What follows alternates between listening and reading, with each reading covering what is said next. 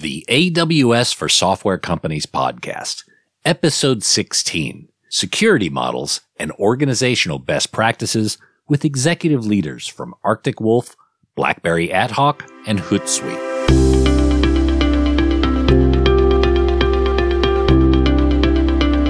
Well, hello everyone, and welcome back to the AWS for Software Companies podcast, where we speak to software leaders around the world about their journeys to the cloud, overcoming obstacles, and the role that Amazon Web Services play in their success. This week, we're sharing a panel discussion featuring Mohan Rao, Vice President of Cybersecurity Platform at Arctic Wolf, Ramon Pinero, Vice President of Products and Services at Blackberry Athoc, Puneet Carroll, Senior Director of Information Security and Product Privacy at Hootsuite, and moderated by Wayne Duso, Vice President of Engineering and Product at AWS. All these leaders will be sharing their organizational best practices for resilient security models. We talk a lot at AWS around how security is priority zero, and we have a very specific view on security, and I'm sure each of your organizations do as well. And what I sometimes hear, actually often hear, is security is approached in different ways in different companies. Sometimes it's centralized, sometimes it's distributed, sometimes it's distributed without being aware that it's distributed. I don't think that's an uncommon model. And what I'd like to share with the folks in the room and with each other is how do we think about that in your respective companies? Like, how is security done? Do you have a central security team that's responsible for all security? Is that work shifted left into the builders? Do they own security? What does that all mean? And I'd be happy to share some of the stuff that we do at AWS, but I'd like to start with you all. Yeah, I can go. So I guess like for us, we're a security company, so we need to think about it from the ground up. So we do have a GRC organization that manages our risk register, right? But ultimately the security is the individual business units are accountable and own the security of their organization. What the GRC organization does is like every risk has a illustration as, hey, what would happen if this risk were exploited, right? They'll score the security, right? They'll look at on a couple of axes. So they'll say, here's the probability of this risk being exploited, and here's the impact when that happens, and that scores it. But each individual business owner takes that and is accountable for providing the remediation details and when they'll remediate it by, right? So while there's a full-time job to manage the risk register, the actual accountability lies with the different business units. And just a clarifying question, when you talk about the risk, the set of risks, the register, is it a central organization that looks at those risks and assigns those to the functional groups or the product groups, and they're responsible for validating that those risks have been addressed? Yes, absolutely. Yeah. Okay. So like it's going to quote. There was some SVP of AWS made this quote, right? Like the best way to fail at something is to make it someone's part-time job. So it is a full-time job for someone. That's a really interesting perspective, right? So we can talk about what it means for it to be a full-time job versus a part-time job, and what it means for it to be a part-time job or full-time job when you're shifting security left and getting security into your offerings, with every line of code versus every routine of test. Yeah, which are very different. Yeah, I think the distinguishing part is there's a management of the risk register and quantifying it versus addressing security, which you do shift left, right? But you need to make sure that there's a centralized governance around it. Right? Interesting. What do you gentlemen think? Within our organization, we have certainly the centralized function around compliance, around risk, around product security. But we also have that embedded within our business unit and specifically within developer teams. And so the model that has worked out for us, we deploy in highly regulated environments. So like kind of protected B, FedRAMP, FedRAMP High, unclassified, classified networks within the Department of Defense within the United States. We've found a model that works, and it's this. We have a product security team that's just dedicated on either emerging technologies or in-market technologies. And they are assigned folks specifically to our development teams, and they work with the security experts that are on the dev teams. So you have this kind of conduit back to the centralized function, but folks that work every day, kind of week in, week out, so you get to know each other, right? And you have to have that chemistry and compatibility so that you're not seeing the centralized function as this overlord in the office of no, and you can't do this, right? We're going to talk about that in a second. Yeah, so I mean, I think that's totally relevant because they can, we can be ultra secure and just get a bolt cutter and cut the network wire and fine, but we can't do any business, right? So there's 1,000 ways to say no. There's maybe 1 or 2 ways to say yes, and our teams have the culture, if you will, to find the yes, right? To enable the business from on the code level down to security, product security for new things or things that are in market that pop up, and compliance, right, and risk. So we found a model that works for us, and we're stoked about it because we think security makes a difference from a selling standpoint. There's a CISO I spoke to from a company. I'll tell you the company's name in a minute. And folks come in all the time, and they want to pitch their security products. A lot of them are great products, but the CISO's first question to any of those companies is to tell me, how is this going to sell more jeans? Now, the company was Levi's, right? And the CISO was, Levi's is CISO. And when I heard that the first time, that is the question to ask. How does this help the customer? I think that brings me to our next question. So, and this was true at AWS. I've been with AWS now for 11 years, so I've been there a while. And I would argue that this was true in AWS probably about 5 years ago, in that the security team, we have InfoSec and AppSec and NetSec. We have a bunch of security groups, and they're all important. But AppSec is the one that is responsible for signing off on anything we launch. Anything. When I say anything, I mean anything. You cannot launch a line of code without it having gone through AppSec. And it was kind of the Department of No. And the problem is that, the teams would try to squirrel around them.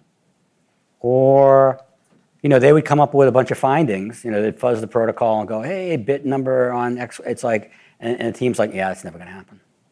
Now, in the fullness of time, the team was wrong. It always happens.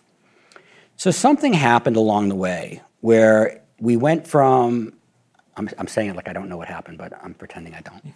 Something happened along the way where the AppSec team went from the Department of No to the Department of Yes, but. Better.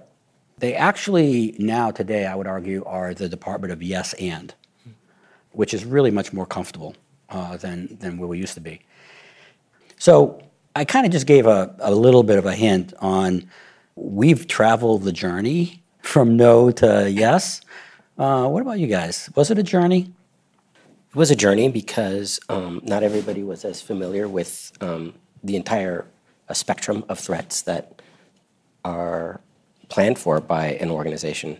And why that's relevant is because when you're in the same room and you think about cyber as a threat, power disruptions, utility disruptions, everything as a threat to the business and to the productivity, everybody gets on the same page. And with our version of AppSec, if you will, they were able to get on the same page because they saw the path to selling and understood even the process from quote to cash. So the Levi's CISO, it is a practical question because once, and I touched on culture, right? Once everybody in the organization understands how do we sell more jeans, right? Through AppSec, they kind of naturally, this phenomenon occurs where they're naturally, it's yes and, right? So how to find the yeses, because they all want to sell the jeans. Maybe I can chime in. I have been a security professional for a very long time, started in encryption years ago, worked in an encryption company as a developer, then switched to the dark side, and now I'm telling people no. But I would say I am not that kind of leader because I've been a developer for a very long time. So for me, it's always put the onus on the security team. Like if somebody's asking something of you, there are ways to say yes. And there are always ways to do it. I observe that many security teams are a bit lazy. They just say, no, you cannot do that because I don't want to deal with it. But in fact, there are ways to accomplish anything. I think the messaging should be, yes, you can do it, and here's how. And I'll show you what to do, how to write your code, how to test it, and how to pass it. So I'm trying to bring that culture to Hootsuite, interacting with the development teams. We have a security champions program we just launched. I know that Amazon has a similar program. I just had a very good presentation from one of your colleagues. Security guardians, you guys call it. So similar, we are volunteering certain developers. They volunteer and they become our eyes and ears. We train them, we give them stickers, whatever. So they become security champions for us. So things are going a lot faster, a lot better. And I am trying to make the security team not the security team that says no to everything. It's more like, how do we work together and get this working so we can move forward, get better business. So far, it's been working fine. So it was not easy, but I think, yeah, I can say that we are not a team of six. No. Yeah, I'm glad you mentioned the security champion. Like, we have a very similar program. Like, it was a journey, and then we have a security champion program. Like, let's face it, every developer is not a security expert, right? So you got to train them up, and you need to empower them, right? Like, they need to be empowered when you're making a change. They can help you with your threat modeling, data flow diagrams, and they should be empowered to approve them, right? Because if they are not, then you go back to, hey, the InfoSec department of no. But they should be able to bring it back to your centralized security champion peer group to go and say, okay, let's go look deeper, wider, and so on, right? And they actually help us, like if we have a scan result and we find vulnerabilities, they'll help us prioritize it. They'll go, okay, this is what you should remediate right now. This is something that, based on the use case we have and what we know about the product, we can potentially defer. So it's a partnership. They become allies. They work with you. And they don't hide stuff as much, so it's a good thing. I think even the milestone of being able to negotiate with your team, right, on the finding. So let's talk about that. Yeah, I think that's key. So I said I don't really know how we went from the no's to the yes buts and the yes ands. Now I'll tell you, I think I might know. One of our most senior leaders, one of our executives, his responsibility is, he's a gray hat. He's not a white hat, he's not a black hat, he's a gray hat. And he worries about everything we do from a security perspective. And he has an organization that also worries about it. But there's an expression that says that stuff rolls downhill. When it comes to AWS, anyway, stuff rolls uphill. So this person sits at the top of the security organization. His name is Eric Brandwine. And if you want to look him up, he's a good person to know. And Eric I think is one of the key people that turned the relationship between the development community and the security community into a relationship of yes and. I will give him 90% of that. Now, how is that true? Well, at AWS, security is so important that we have a CEO meeting every Friday on security questions, security issues, security things. It's a fascinating meeting that you never want to be in. Now, I wish I could say I've never been in that meeting. I'm in it a lot less often than I was when I first got here. But what you learn from that is the level of executive support that you have for doing the right thing.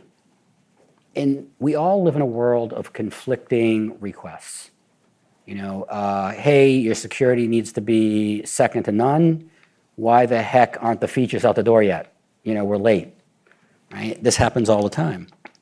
Eric was that person who would broker the relationship. He would broker the culture. And no one really knew what he was doing. Because when Eric came down on you, it was like a ton of bricks. And folks would be scared. And they wouldn't be happy. And one day, I kind of really got it. I got what his job was. And now I was able to broker that information into the organizations, saying, you misunderstand Eric. He doesn't hate you. He wants to improve the process. And through a lot of work, the relationship between the two teams became a yes and. So what type of executive level support versus ground up support do you have? And does that responsibility, does that stuff roll uphill? So you have very senior people thinking about security the same way that we think about security, that they think about security. We're a cybersecurity company, so yeah. I do believe that you need the CEO. It's the care of the CEO that makes the security program successful. And it's very similar to what you just said. Like we have a Friday meeting, and it's a non-optional meeting. Like the CEO is there, the CPO is there, CRO is there, like everybody from the business organization that owns the risk is there. And it's not a meeting where action items are assigned to the security organization. It's a meeting where you have action items that you're telling the CEO on how you did in these action items, right? So it's not a, hey, let's give it to the security organization to do. You own it, and it comes all the way from the top. So. Just wanted to add one more point. So we do, in addition to that, we also have like monthly threat briefings for a wider organization, because you also need to know, like the wider organization also needs to be aware of the threat landscape, right? Because you need to be aware of that. And so it's both. Interesting. Encouraging. I'd say so, and that's the same in our organization as well. From the CEO to the president of our business, our head of AppSec product security, I think that when the president of the business, which is really just like an uber sales guy, can talk about the atomic level indications of compromise that we're dealing with for a customer or a finding that we have, it's reached a level of understanding and really advances the conversation, so we can get the funding we need or the resources that we need or the attention that we need, because it kind of starts and ends from security, especially when you kind of stake the brand on it, if you will. Yeah. On my side, I think we have pretty good support. I mean, ABCs of security starts with governance. You have to have a governance that works. You cannot be under some department that nobody cares and you're just some cost item. So we do have regular steering committee meetings, which is, I would say, half of them are C-level executives in my company. They're widely attended. We discuss, I have to report all the incidents, everything happened, the budget, the good things, the bad things. So the fact that they attend and they provide feedback is great. I also am sensing that the business world is also moving towards a more compliance-based, security-based area, which also is changing the role of security from a cost item, IT guy sitting in the corner, to an enabler, a differentiator. So that also is helping a lot. So when we talk about security, people don't say, do we need 10 certifications? They ask, can we get more? So what can we do to go to different markets in different parts of the world? So overall, I'm seeing security is becoming more a business driver and less of a IT function, which in my case is actually working quite well in terms of communication with the executives. The interesting thing, too, is, and this has happened over the last couple of years, is that the level of awareness for the importance of security, not just the discussion around security, but true security, has risen beyond security professionals. Again, we talk a lot about shifting left, and we're not there yet. We're getting closer. I would say we've shifted to the middle at this point, maybe just a tiny bit left middle, where because of the security practices or expectations that the security team has put in place and is supported by the executives, you end up with the vast majority of the folks that create the products thinking about security up front. And I think there's a lot more we can do there. You know, there's a whole conversation that would probably take an hour on alone in what generative AI will do for this space. You know, I spoke a little bit about this in the keynote today around how every customer experience will change with generative AI assisting us in doing our jobs. I truly believe that. And this is one area where I think it can really help. It won't catch the leading edge stuff, because the leading edge stuff we don't have a practice for yet. But so much of the work that we do isn't leading edge. It's well-known threats. Right? And I look forward to when code is being written. And this is, you know, you remember Clippy, when Clippy used to come up on the screen and knock, knock, knock? We all hated that. Not a good idea. However, let's say a friendlier version of Clippy would come up and say, this is a well-known security risk in the way you're writing your code. Here's a piece of code you could use to take care of that problem. From an AppSec perspective, oh my Lord, you would solve so many problems. You'd make the process much faster. So I think there's a lot to do in this space. having the right posture, where the security team are the educators. They're not the Department of No, right? They're the educators. The developers aren't going to be security experts. We look to the security team to tell us what should we be thinking about, right? And that type of knowledge can be built into generative AI products, into models that can be trained in order to get us to a point where the security team is looking at not the everyday threat that we should have already solved, but they're looking at what's coming down the pike. Because one thing we know is malicious actors, and I'll use a little Boston here, they're wicked smart, right? They're always going to be smart. And so we got to stay in front of them, and we won't do it if we're looking at last year's threat. Thanks. Thank you.